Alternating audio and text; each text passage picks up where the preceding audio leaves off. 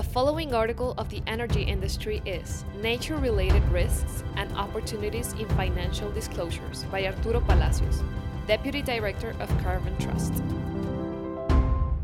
The past 2 years have made it clear that our societies and economies were not prepared to cope with the materialization of one global risk that did not even appear on the list of top 10 risks in terms of likelihood identified by the Global Risks Report in January 2020. Spread of infectious diseases.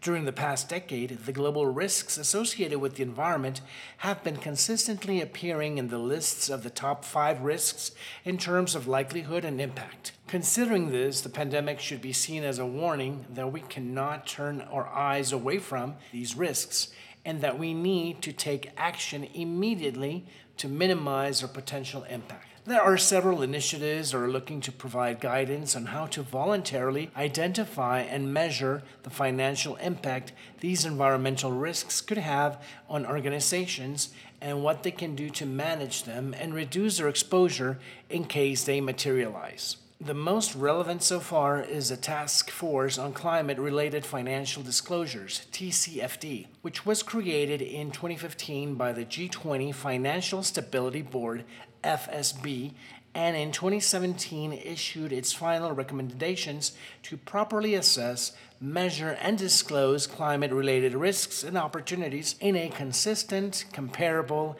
and transparent manner. Since then, TCFD has guided the practices related to the disclosure of risks and opportunities related to climate change and received support from more than 3,400 companies in 95 countries and jurisdictions. However, besides climate change, there are additional complex nature-related issues that can also have a significant impact on organizations and vice versa. In 2020, the World Economic Forum estimated that $44 trillion of economic value generation is moderately or highly dependent on nature and its services. Acknowledging this and the need to consider nature in financial and business decisions, a new task force similar to TCFD was launched in September 2020 with the purpose of developing and implementing an integrative and adaptive reporting framework that reveals the financial risks and opportunities that arise from the relationship between nature and organizations. This initiative is the Task Force on Nature-Related Financial Disclosures, TNFD, and is a global alliance of public, private, and international institutions and groups, supported by a consultative grouping of over 400 institutional supporters. In March 2022, the TNFD released the first beta version of the framework for market consultation, and it is expected to have the final version of the framework in the third quarter of 2023. The TNFD framework provides recommendations and guidance on nature-related risks and opportunities relevant to market participants, including corporate and financial institutions, regulators, stock exchanges, and accounting firms. Additionally, the TNFD builds upon the approach taken by the TCFD and aligns with the sustainability standards under development by the International Sustainability Standards Boards, ISSB. The framework is being developed to be market-usable, science-based, and employing an integrated approach to climate and nature-related risks. The first beta version of the TNFD framework includes 3 core components: fundamentals for understanding nature, the TNFD draft disclosure recommendations, and the LEAP, locate, evaluate, assess, prepare, process for nature-related risk and opportunity assessment. The TNFD's draft disclosure recommendations, the second core component of the beta version, follow the TCFD's 4 pillars of disclosure: governance, strategy, risk management, and metrics and targets. In addition, it mentions that disclosures should be based on the assessment of nature-related dependencies and nature impacts, consideration of location and capabilities for nature-related risk and opportunity assessment and management, and a statement of the scope of disclosures and the covered elements in future disclosures.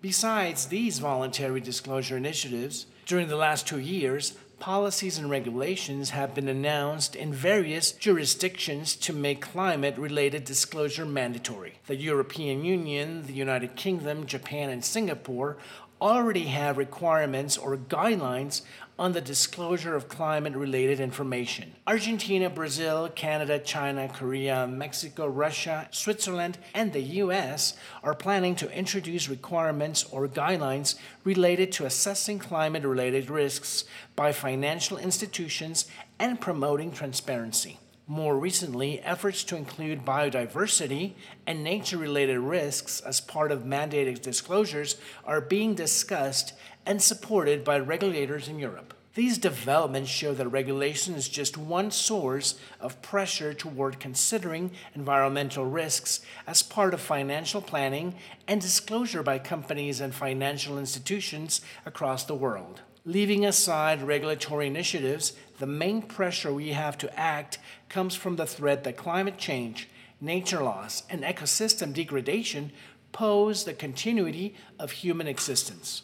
Both risks have to be analyzed as one if we want to minimize the systematic impacts that would arise from not taking enough and appropriate action during this decade. At Carbon Trust, we work hand in hand with public and private sector stakeholders to embed climate and nature-related thinking across the organizations, providing evidence based on analysis that help to identify, prioritize, and manage the associated risks. We are certain that these efforts are fundamental if we seek to drive the transition toward a sustainable, low-carbon economy.